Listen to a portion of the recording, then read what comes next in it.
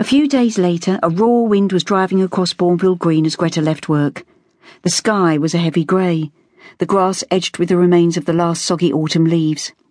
She walked head down against the stinging wind, and as she passed the Old Day Continuation School, she heard the bells of the carillon in the tower across the green. When she reached the road, she was in another world, thinking about Pat and this Ian bloke she never seemed to hear the end of at the moment, when she suddenly realised a car was crawling alongside her by the curb. "Greta!" Edie was winding down the window of Anatoly's black Pontiac. "You all right, love? Like a lift? You could come for tea if you've got the time." Greta hesitated, seeing the car was almost full, with Anatoly and Peter and also Janet and her girls. And Trevor would be expecting her home. But there was something in the way Edie called out to her, as if she was an equal. She felt a sudden longing. She wouldn't be late. They were only going for a cup of tea, and she liked the idea of being seen climbing into their big swish American car. "Well, yes, thanks. That'd be nice," she said. Anatoly came round and ushered her into the back seat in his gentlemanly way, and she found herself next to little Naomi, who gazed solemnly at her. "Hello, dear," Janet said warmly. "How are you and Trevor getting on?" "Oh, all right," Greta said flatly.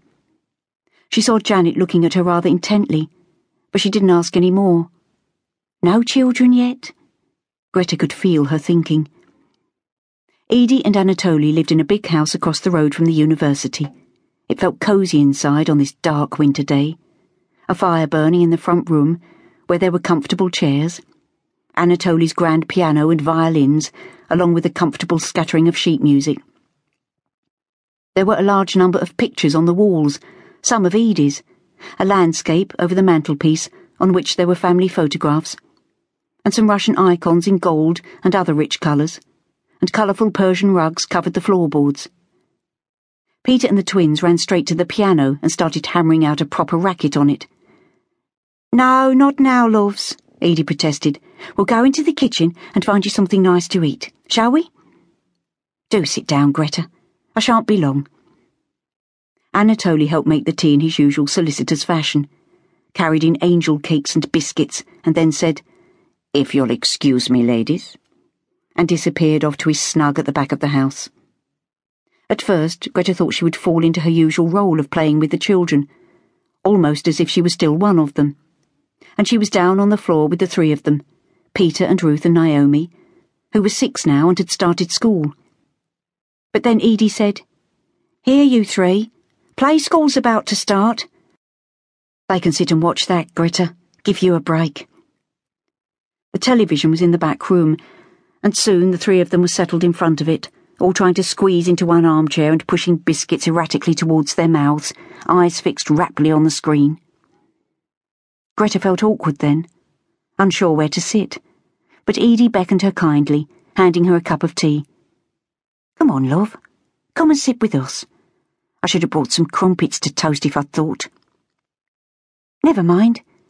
It was all a bit spur of the moment, wasn't it?" Janet said.